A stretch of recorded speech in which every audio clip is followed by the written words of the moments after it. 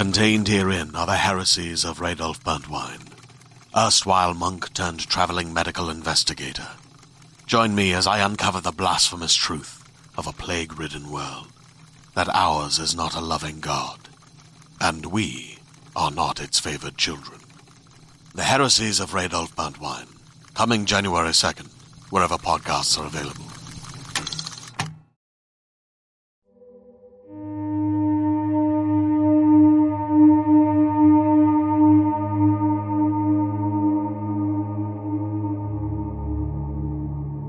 By the throat.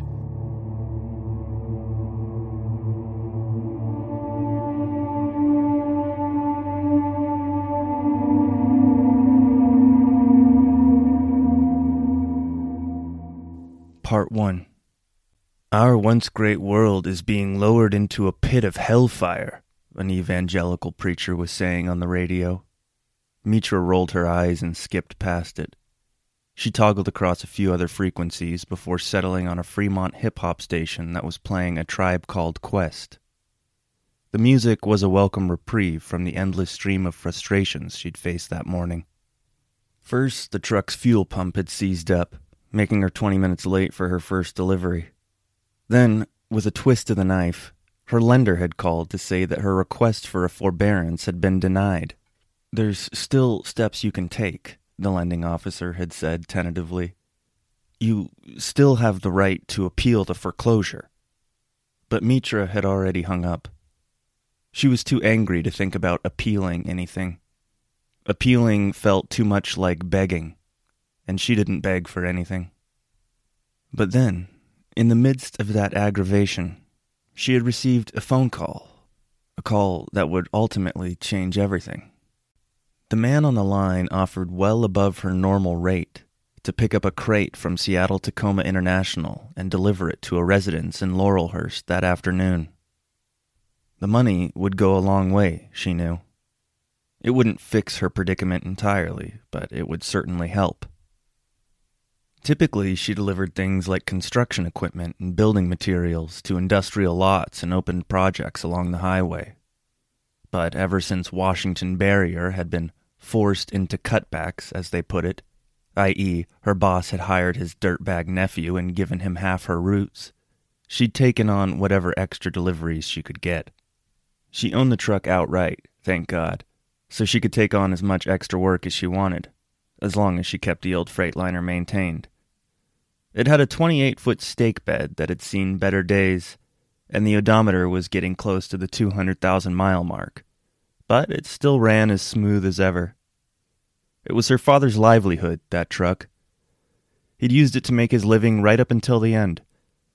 And even though their relationship had been, well, strained is a nice way to put it, he'd left the truck to her when he died of cancer 9 months earlier. Mitra was astonished when she found out. She hadn't asked her father for anything while he was alive, and she certainly didn't expect him to include her in his will. But he did. He left her everything that he had, which, in all honesty, wasn't very much. He never held on to money. He had a habit of drinking it all away as soon as he got it. But he gave her the one thing that he owned outright, his truck. If she hadn't been in such a desperate financial situation, she might not have accepted. But at the time, she was already struggling to make the mortgage payment, so she was more willing than usual to accept an act of charity. However, she couldn't allow herself to simply sell the truck and put the proceeds towards her mortgage payment, a decision she would later regret, though she never admitted it to anyone. Instead, she made the impulsive and unexpected decision to use the truck as a source of income. Her career, if it could even be called one, hadn't taken her very far by that point. She'd spent most of her adult life working as a teller at a local credit union. She'd quietly hoped her base-level position would lead her somewhere, but it never did. All that job ever did was introduce her to Gary. Gary walked into her branch and opened an account one day, and then he came back the next day and asked for her number. The first 2 weeks they spent together were full of charm and excitement, but the 2 years that ensued consisted mostly of misery and anger. When they divorced the previous year, She'd bought out his share of the mortgage on their house. It was only after he was gone that she finally admitted to herself that she couldn't afford to keep the place. So, 2.5 months later, when she got news of her father's will, she decided it was high time for a career change. She walked out of Northern Seattle Credit Union for the last time and enrolled in commercial driving classes. Soon, she was making a decent wage doing deliveries for a construction company called Washington Barrier. But all it took to ruin that gig was a bit of nepotism. So she'd been taking on other work. Still, she didn't post flyers or run advertisements for her delivery service. Most of her jobs came through word of mouth. So, when the call came in that morning to pick up the crate from the airport and deliver it to a private residence, it was certainly peculiar. She wondered briefly where this customer had heard of her, why they had selected her for the job instead of a more well-known or reputable freight service. But she didn't devote too much time to the quandary. All she needed to know was that they were paying, and they were certainly paying. When it was all said and done, she'd pocket more than $1,000 for a job that shouldn't have earned her more than $500. What if they were shipping something illegal, she wondered? Something like contraband or drugs. That could explain why they'd picked her with no prior contact. She'd be the perfect fall person if things went wrong. A patsy, totally oblivious to the extent of whatever smuggling operation they had going on. Mitra's knuckles were white as she gripped the wheel, steering her truck towards the airport's freight entrance. But wait, she thought. It didn't make any sense. Why would somebody ship 4,000 pounds of drugs through Seattle International Airport? It was preposterous, wasn't it? When Mitra pulled into her designated receiving bay, she watched skeptically in her rearview mirror as a forklift pulled around the corner of the terminal with a large wooden crate on its forks. It was roughly 5 feet tall and a good 8 feet long. There was nothing written on the box to indicate what was inside, and as she watched it approach, Mitra felt a pang of anxiety rise up through her chest. The forklift driver jumped down and approached the side of her cab.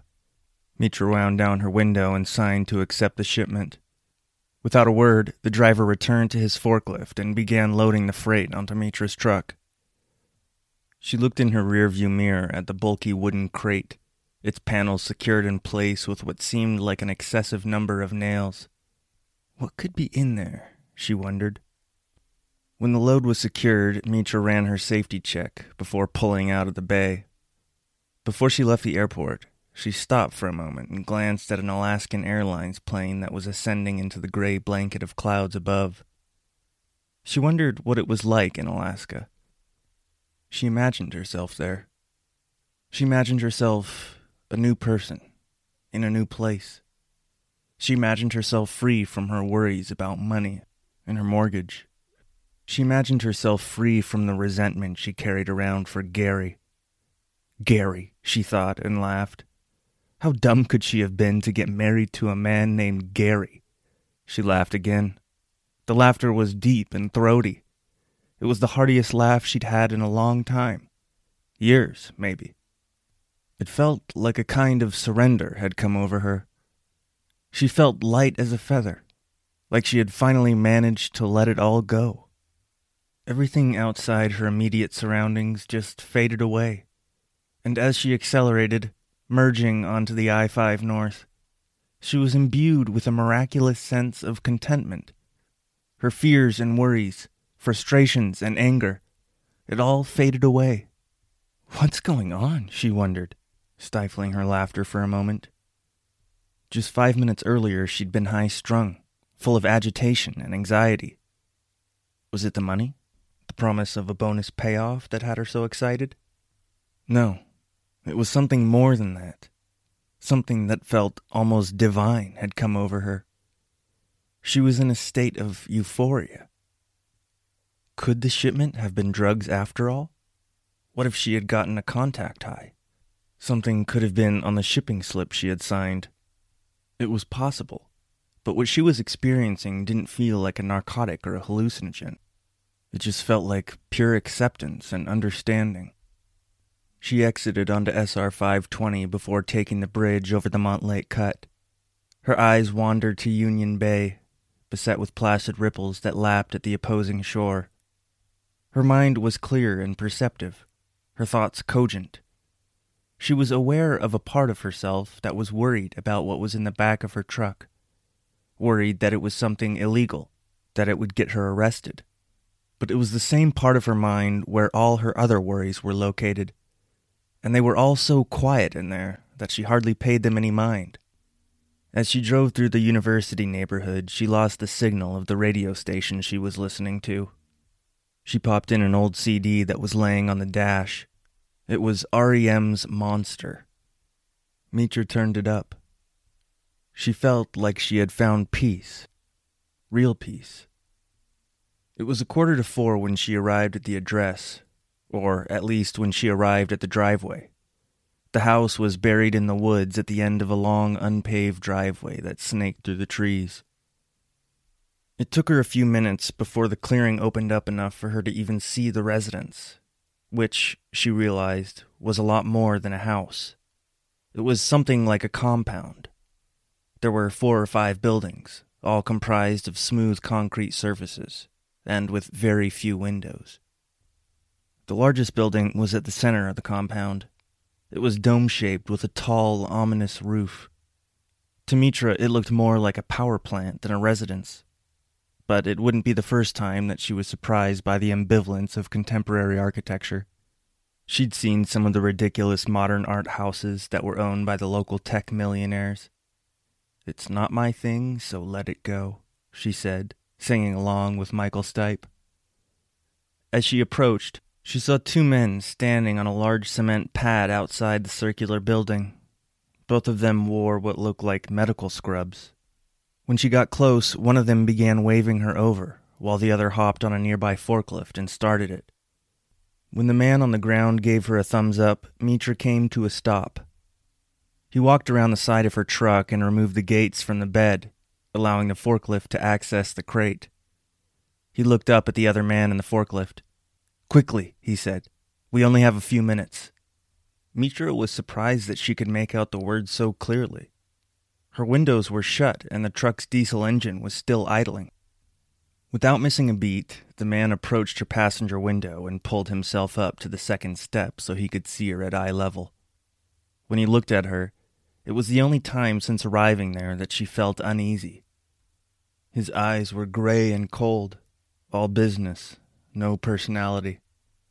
Mitra wound down her window and handed him the shipping slip. He signed for it and gave her a check. Mitra looked down at the $1,200 check. She still didn't understand why they'd paid her so much. And now she was more curious than ever about what was inside the crate that they were lifting off the bed of her truck.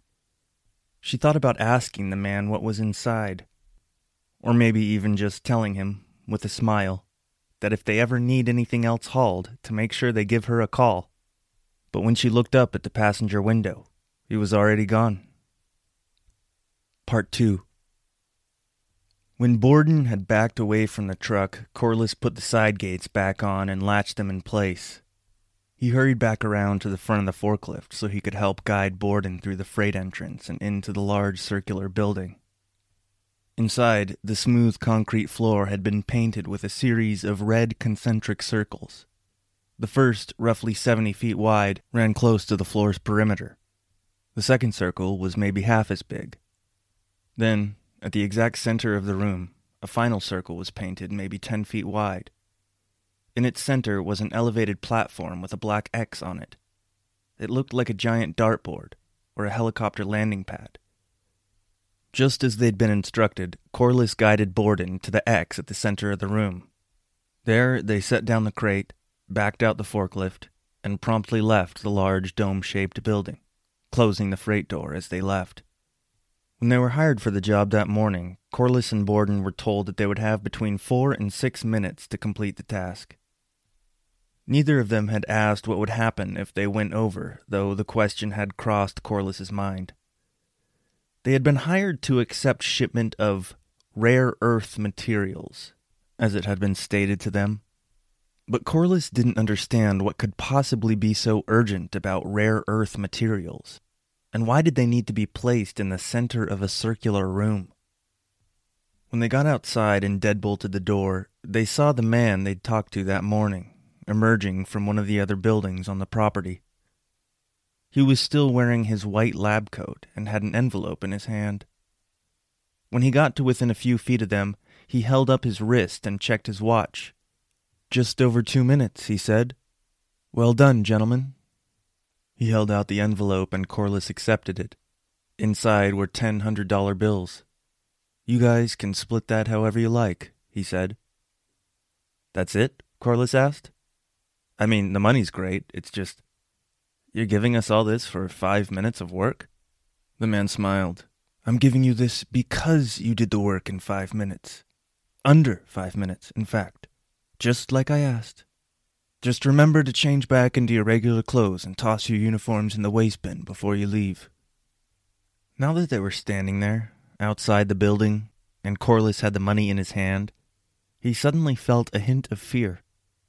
Had he and Borden just exposed themselves to something toxic? What if there was something radioactive in that crate? Corliss looked up at the towering dome. The structure seemed formidable, conciliatory, standing there in the woods below a dense canopy of clouds. "I just want to make sure you know Borden and I handled that crate in good faith," he said to the man, still peering up at the building. "What you've got in there isn't some kind of OSHA violation, is it?" The man smiled awkwardly. "Not at all," he said. "It's just..." Suddenly, Borden, who had been quiet through the whole exchange, decided to speak up. "How come you never came anywhere near that crate?" he asked. "And why didn't you ever tell us your name?" The man forced another awkward smile. "Okay," he said. "When I hired you this morning, there were only a few stipulations. That you would do the work quickly, and that you wouldn't ask questions. Now, I have a lot going on here, and I'm sorry, but the truth is I'm not concerned about the scrutiny of shipping workers. So, if you'll get inside and get changed, don't forget to leave your scrubs and your gloves in the waste bin. I'll have a car pull around to give you a ride home." The men abided, albeit begrudgingly, but later, as the driver was taking he and his friend back into town, Corliss wondered why he had only become concerned about the contents of the crate after he'd already dealt with it. In the moment, as odd as the task had been, he hadn't questioned it at all. Come to think of it, he'd felt rather strange in the moment. An odd sensation had come over him when he was near that crate, though he couldn't say exactly why. Part 3. By the time she put away her ratchet straps, hopped back in her cab, and drove back down the long, winding driveway, Mitra's euphoria had faded. Of course, she was happy to have made a lot of money that day, but the raw, unfiltered joy she had felt on the drive over was gone. Slowly, the realities of her life crept back in, and by the time she got home 20 minutes later, she was already back to worrying about all the trivial things she usually worried about. But she didn't just let the events of that day go. She held on to them, pondered them. She wondered what was inside that crate, and she wondered what went on at that compound in Laurelhurst. Most of all, though, she wondered why she had that feeling for the whole length of the trip. She was ecstatic but clear-headed. It was like nothing she'd ever experienced. She felt like she had been on the verge of enlightenment. It had started the moment the crate was loaded onto the back of her truck, and it had ended, just as abruptly, when she dropped it off. Mitra went into her kitchen to brew a cup of tea. She looked out the foggy kitchen window at the gloomy dusk. A rain was beginning to fall, and it wasn't supposed to stop for the next few days. She put the kettle on and got a tea bag out of the cupboard, dropping it in a mug that read Washington State Birdwatching Society. It was her father's mug, though she didn't know where he'd gotten it. He wasn't particularly interested in birds, except for wild turkey, of course. When the water came to a boil, Mitra poured it into the mug. She watched the tea steep, watched the essence of the leaves leak out of the tea bag, turning the water a cloudy peach color. Her reflection danced on the liquid surface, and as she looked at it, she felt the steam waft up at her cheeks.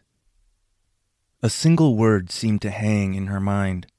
It wasn't a word she used or thought of often, but ever since she'd gotten home, she couldn't get it out of her head. The word that she was thinking about was proximity. She recalled that when the client had called her that morning, he had asked her how long her truck was. She had told him it was 28 feet. The man on the phone had checked with someone, asking if 28 feet was long enough. Nothing about the exchange was out of the ordinary. Clients would often ask about the size of her truck when inquiring about deliveries. But when she thought about it now, it seemed peculiar. The crate had been no more than 8 feet long. The load could have been carried by a truck half the size of hers. Why had the man asked his superiors if a 28-foot truck was long enough? If anything, he should have been asking if it was too long. The answer, insisted a voice in Mitra's head, was that these people weren't concerned about the payload of her truck. They didn't care how much freight it could haul. They were concerned about proximity. They knew that whoever they hired to transport that crate would be affected by what was inside.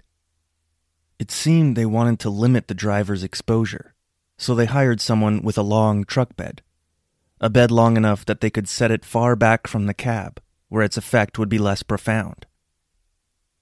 But Mitra had still been close enough to feel it. She could sense whatever it was in that crate.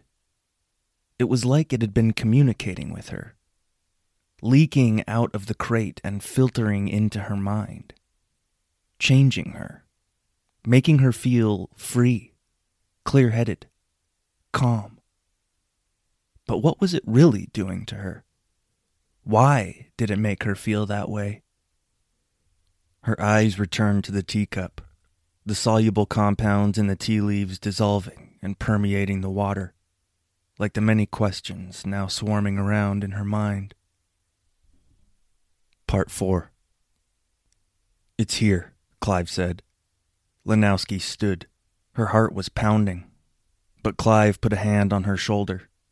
Wait, he said, still peering through the blinds at the diesel truck coming up the driveway. We don't want to come in contact with it until it's contained. That way we can more precisely measure its effects. Lanowski obeyed, but she had a feeling scientific integrity wasn't really what Clive was after. What he really wanted, she thought, was to be the first one to see it. Ever since the project had started, Clive had been grasping for control of it. If it had been up to him, he probably would have been the only scientist on the team. But thankfully, Hapner had seen fit to diversify their approach. Clive was a geologist, specializing in chemical compounds and rare earth minerals. But if the stories about what was in that crate were true, then it couldn't simply be studied like a rock or a mineral.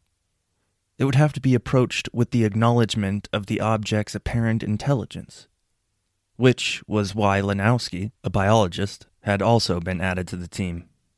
She had made her point heard that the team shouldn't be limited to 2 scientists either, that in order to fully understand the object, they would need a larger team of assorted experts. But because of matters of secrecy, Hapner insisted that they involve as few people as possible. Clive agreed with him, unsurprisingly for how adamant he was about maintaining control of the project. She sat and watched him, peering out the window at the hired workers as they unloaded the crate.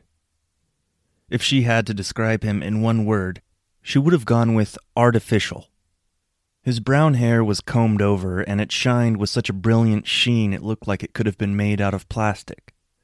He wore a pristine white lab coat, a cleaner white than any lab coat she'd ever owned. There wasn't a single stain on it, and it made her wonder if he'd ever actually done any lab work in it. Sticking down beneath the coat were some satin dress pants and a pair of very expensive-looking Italian leather shoes. To Lanowski, he looked more like an entrepreneur in a white trench coat than a scientist.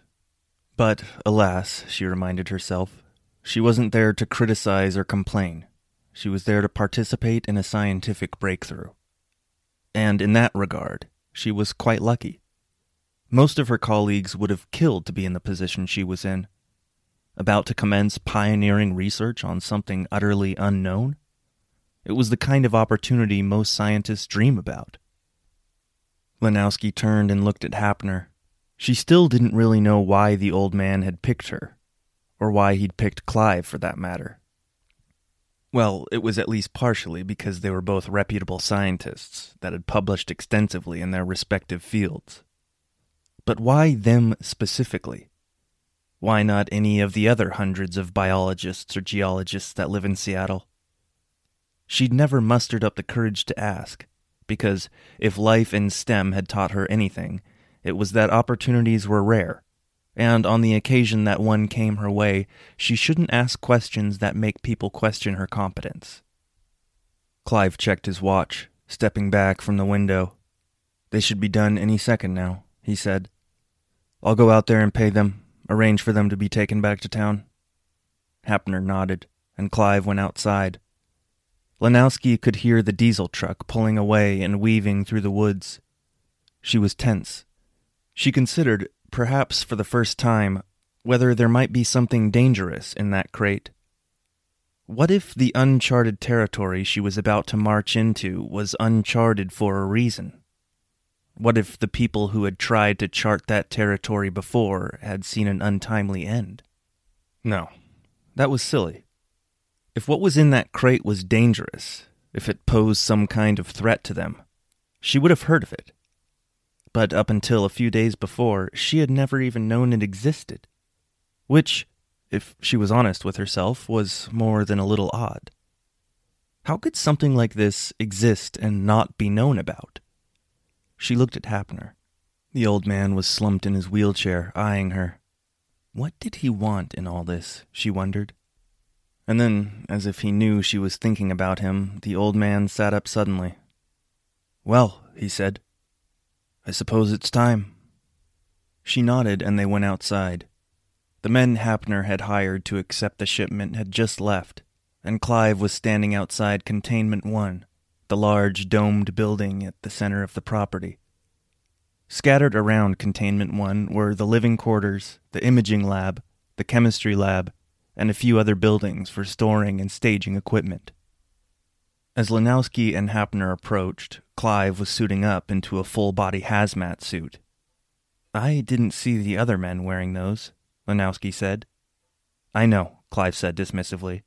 "I didn't want to attract unwanted attention or concern to the project.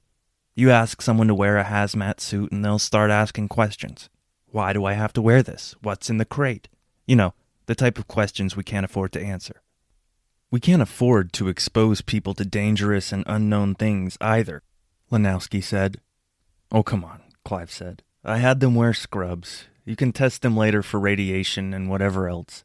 Besides, the suit is just a precaution.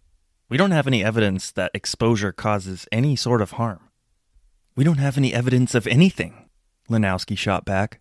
"Not yet, at least. Nobody knows what that thing in there does." "All right," Hapner said, bringing his wheelchair to a stop between them. "We have important work to do, and I didn't hire you two to stand out here arguing. But for the record, I'm with Lanowski on this one. Everybody wears a suit from now on."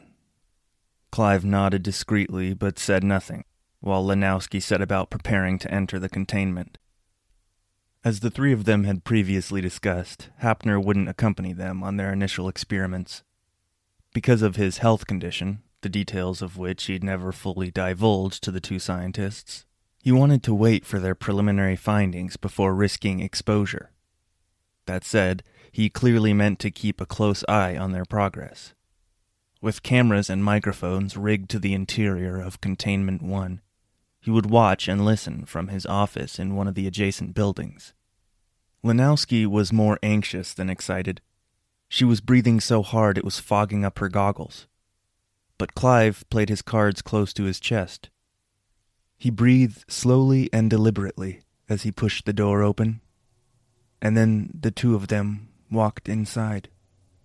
The interior of the containment reminded Lanowski of a basketball stadium, though it wasn't as big. And it was striking how empty the room looked to her. Monitoring equipment was scattered around the perimeter of the room, but most of the floor lay empty. The crate sat on an elevated platform in the center of the room, illuminated by a massive spotlight mounted on the ceiling. 3 concentric red circles had been painted on the floor at varying distances from the center of the room. They would be used to track the effects of the object at various levels of exposure. The first circle, which was only a few feet away from where they stood, had a radius of 35 feet. The effects of the object were thought to begin at about 30 feet away, so the first circle would be used more or less to set a baseline. The second circle had a radius of 20 feet. There, the effects should be moderate to consistent. And finally, the innermost circle, which had a radius of 10 feet. Within this circle, the object's most powerful effects would be felt.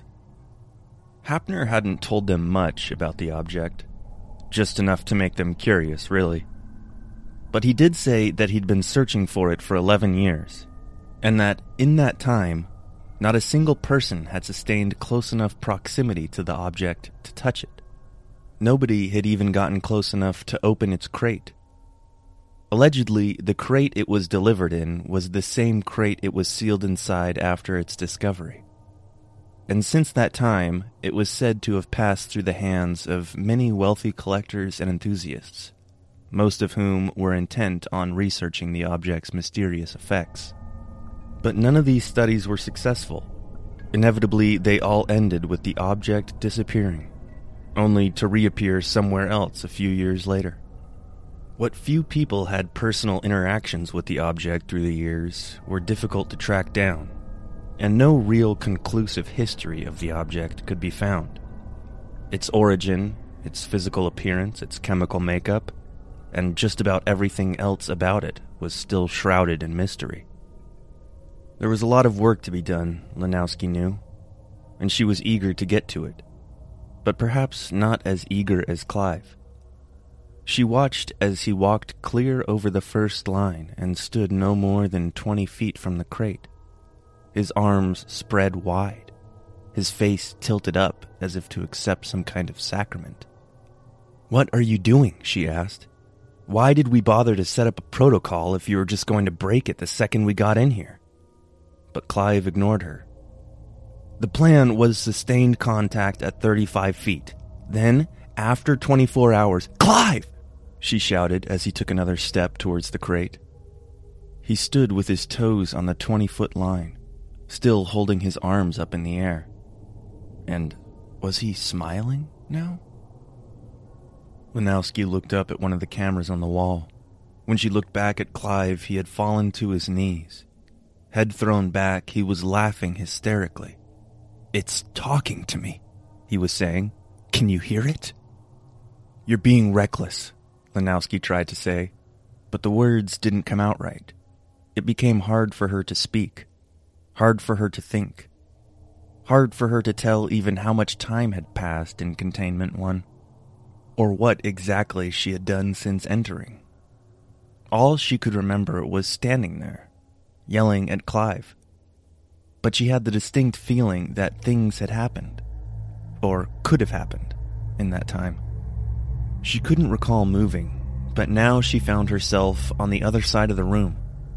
She was sitting on the floor, near the 20-foot line. And Clive? Well, Clive was sitting next to her. His long legs crossed neatly, his immaculate lab coat folded in his lap. But no, that couldn't be. Because Clive was before her. He was leaning over the crate with a crowbar, prying open the lid. She turned back to the Clive sitting next to her. He was still there. She didn't understand. It didn't feel like there were two Clives as much as it just felt like time and space were crumbling in on themselves. But then it changed again. Because now it wasn't the Clive across the room that held the crowbar. It was the Clive sitting next to her. And he wasn't sitting anymore. He was standing. Standing over her. And was he saying something? It sounded like he was talking. But no, it wasn't just him. There was someone else talking too. A voice that sounded like it was coming from everywhere, all at once. "Stop," the voice was saying. "Please, I'm a mother. I have children." It was odd, she thought, how much it sounded like her own voice. Part 5. A full 2 days after she dropped it off, Mitra was still fixated on the mysterious crate. She couldn't explain why or how, but she knew that the contents of that box had affected her in some way. She tried searching online for the address she'd dropped it off at, hoping it was associated with a research company or some other entity that she could use to figure out what went on there. But her search returned no results. It was then, though, that she had an idea. An idea so simple she wondered why she hadn't thought of it before. She raced downstairs and retrieved the check that they had paid her with when she dropped the crate off. It was issued by someone named Sylvian Hapner. She went back to her computer and looked the name up. Apparently, he was a wealthy aristocrat whose family had ties to the intelligence and aerospace communities. He seemed to be a rather quiet and solitary individual, but some details about his personal life had made their way into the press. Hapner was a paraplegic, having lost the use of his legs in a car accident. Apparently, since his retirement a few decades before, he'd been very interested in the search for extraterrestrial life. None of this information was easy for Mitra to dig up, but what she found next took the most digging of all. After hours of searching through useless tabloid articles and ridiculous web forums, Mitra uncovered a thread purported to have been posted by someone close to Hapner. The thread, which had appeared in a now-defunct discussion board, explained Hapner's search for something referred to as the Trident, or, in some circles, simply referred to as the Object. According to the source, the Trident was a large crystalline formation. It had a 3-pointed tip and was said to be composed of intricate fractal patterns. It was alleged to have been found inside an impact crater somewhere in Siberia. The poster went on to say that the people who came in contact with the Trident reported various physical and psychological effects. As Mitra read the words, her breath seized. Any doubt she had as to whether she was reading about the thing she'd transported was now gone. With frightened urgency, she read on. Apparently, some people contended that because of its strange symmetrical composition, the Trident had been created by some kind of intelligent force.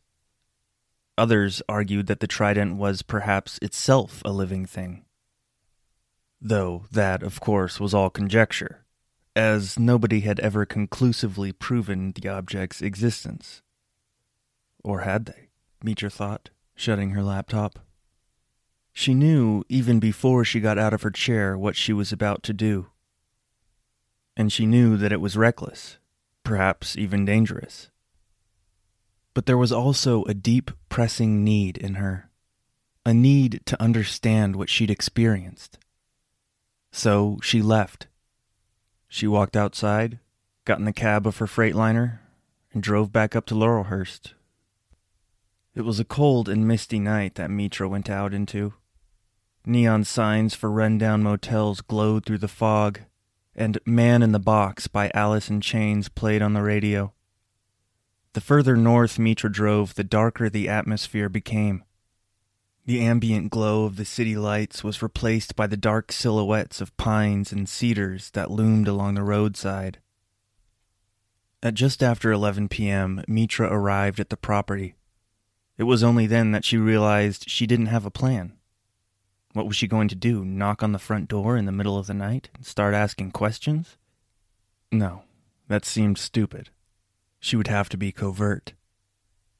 Knowing that the Freightliner's loud diesel engine would give her away, she parked at the end of the long driveway and set off on foot. But before she left the truck behind, she grabbed one of her forged steel tire irons out of the truck's storage compartment. Why this matter was so urgent, and why she needed to bring a weapon, were questions that she couldn't answer with words.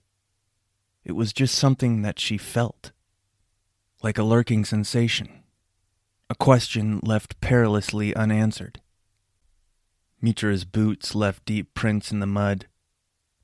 Every time she took a step, they made a subtle sucking sound. She felt the long arms of ferns brushing against her legs, but she couldn't see much in the darkness. In the distance, she heard an owl call out, and she imagined it, perched in a tree, watching her indifferently. As she walked, she began to see the glow of the compound's lights through the trees. She was close, she knew. But as she moved, still keeping a low profile, something caught her eye. It was circular, like a hoop tilted up on its side, and it seemed to shine, reflecting the light of the nearby property. Another few steps and she heard something move in the bushes a few feet away. Her grip tightened around the tire iron, and she took another step, eyes darting around the forest. She looked at the shining hoop a dozen or so yards away. More movement, this time only a few feet in front of her. She reared back the tire iron, ready to swing. And then she realized what was before her. The light on one of the nearby buildings cast just enough radiance for Mitra to see the injured old man lying on the ground before her. He had short gray hair that was streaked with mud, and his clothes were spotted with leaves and blood. His right arm was badly broken, with the hand mutilated and the fingers disfigured. He looked up at her pleadingly. "Oh my God," Mitra said when she realized the man she was looking at was Sylvian Hapner. She lifted her eyes to the shining hoop she had seen. It was Hapner's wheelchair, toppled over at the edge of the forest. He looked like he'd been attacked, and apparently tried to flee, dragging himself one-handed through the forest after ditching his wheelchair. "What the hell happened?" Mitra asked him, but the man could only moan. She guessed that his jaw might be broken. She pulled out her phone and immediately called 911. She stayed by Hapner's side as she spoke with the operator. When the woman asked if there was anyone else with them on the property, Mitra relayed the question to the old man. He managed a weak nod, and a chill came over Mitra. With help on the way, she turned to Hapner, pulling out her flashlight. She flicked the light on and set it in Hapner's good hand. "Help will be here soon," she said. "Shine this in the air so they can see you when they get here." Mitra's eyes glanced up at the property. "Who else is up there?" she asked, but then realized he wouldn't be able to answer. "Is anyone that's up there in danger?" she tried. The old man looked to the side, his lip quivering momentarily. And then he nodded, stiffly. Still gripping the tire iron, Mitra got to her feet. She kept it cocked over her shoulder as she approached the property. And soon she emerged from the forest, bathed in the light of the compound's halogen spotlights. Her creeping form cast a shadow in every direction, but Mitra kept her eyes fixed on the big circular building at the center of the property.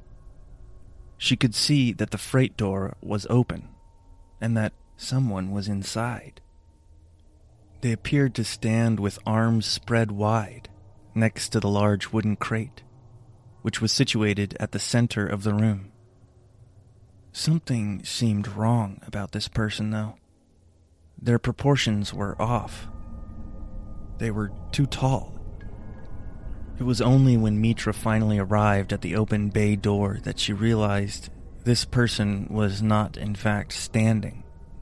They were mounted on a makeshift cross that had been erected next to the crate. The person that had been mounted on the cross was a woman. She had long brown hair.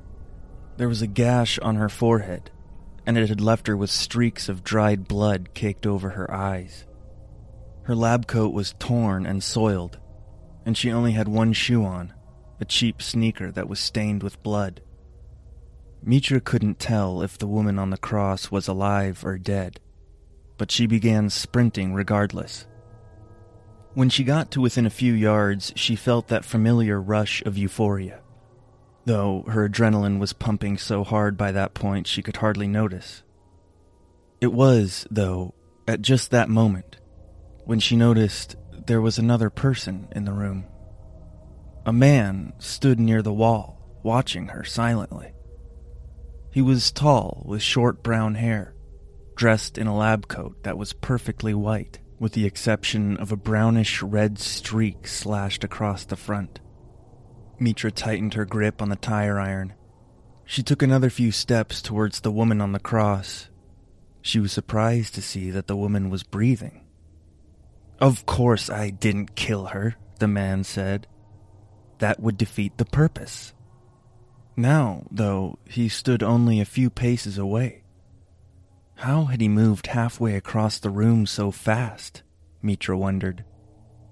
She hadn't heard him take so much as a step. And it was dead quiet in that room. "You stay right the fuck where you are," Mitra told him, tipping the tire iron in his direction. His eyes were red and wide, his face sweaty and unshaven. "What did you do to her?" Mitra asked. The man smiled smugly. "I gave her the opportunity nobody in this world has ever had. I helped her see. She's seen more than any of us will ever comprehend." The man's eyes drifted as he spoke. He seemed to be on the verge of falling apart, struggling just to stay on 2 feet. Mitra looked up at the woman, at the cracked splotches of blood that covered her face. She felt like she no longer understood humanity. Like she'd just woken up in some obscene reality, a place that was populated with creatures she could not comprehend.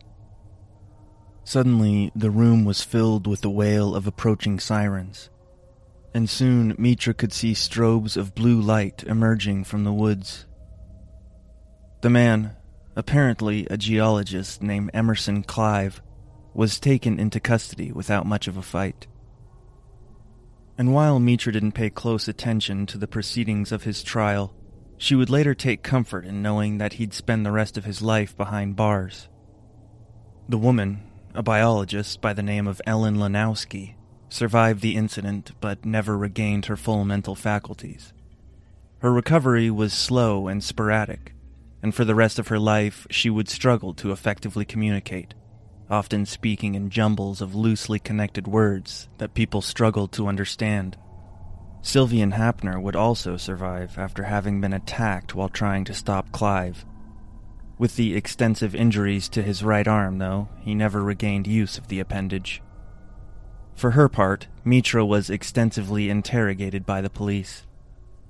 For the life of her, she couldn't explain to them what she was doing at that property in the middle of the night. All she could tell them was that she had a bad feeling. Eventually, though, she was cleared of all wrongdoing, and though journalists were harping on her repeatedly, offering to write her heroic and harrowing story, she declined all their requests. A week after the incident, Mitra called her bank and was astonished to learn that the remaining balance of her mortgage had been paid off by an anonymous donor. Sitting there in the cab of her truck, phone pressed against her ear, she began to cry. It had been Hapner, she knew, and she supposed it was fair, considering she had saved his life. But it still took her some time to wrap her head around all of it. And while she had avoided discussing the topic of exactly what occurred that night for basically the rest of her life, she did maintain a silent theory. It was her personal belief that whatever was inside that crate gave people who came in contact with it the antithesis of what they desired. Based on what Mitra had come to understand while talking to the detectives, Clive had sought power and control in the operation. And in the end, he was powerless, confined to a prison cell. Lanowski appeared to have been looking only for knowledge and understanding, but the events left her with permanent mental scars. And while she didn't have any proof that Sylvian Hapner went into it hoping to regain the use of his legs, she suspected that that might be the case. As it happened, though, he only lost the use of his arm as well. Of course, it pained her to consider how this theory would apply to her own experience with the object. The effect it had on her was one of personal gratification and euphoria, suggesting that what Meecher wanted most in life was to punish herself. And was that not the truth? She wondered about it from time to time, but it didn't matter, because, of course, this was all just hearsay. The trident, or simply the object, as it was called, never officially existed. After arresting Clive and taking Lanowski to the hospital, units were dispatched to the Laurelhurst property to process the crime scene. Detectives were especially curious about the wooden crate that was displayed prominently in the center of that strangely configured structure. But when they opened the crate to see what was inside, they found that it was empty.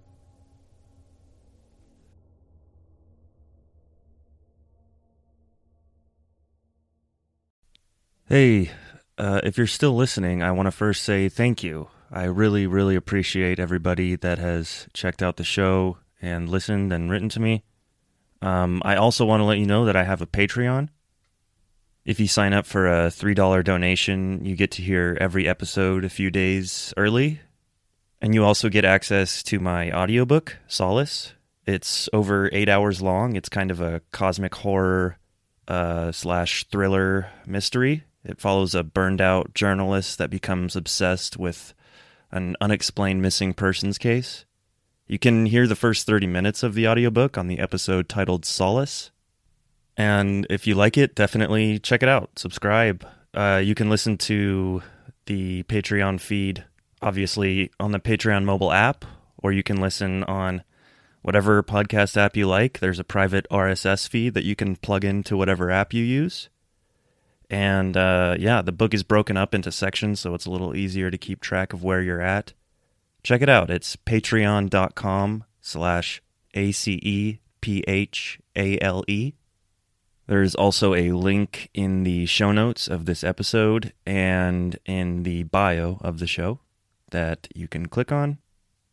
So, yeah, that's all from me. If you enjoy the show, please leave a rating or a review. And yeah, thank you so much. I seriously appreciate you guys.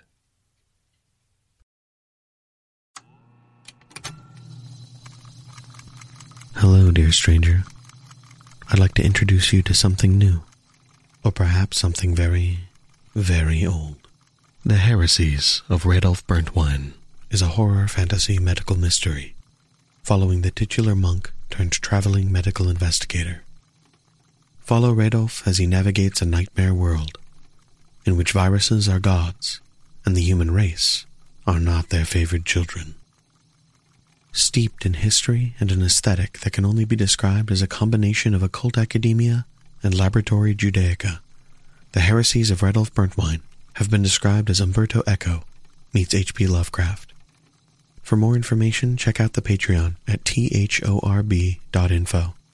But take care, dear stranger, for some truths are best left unknown.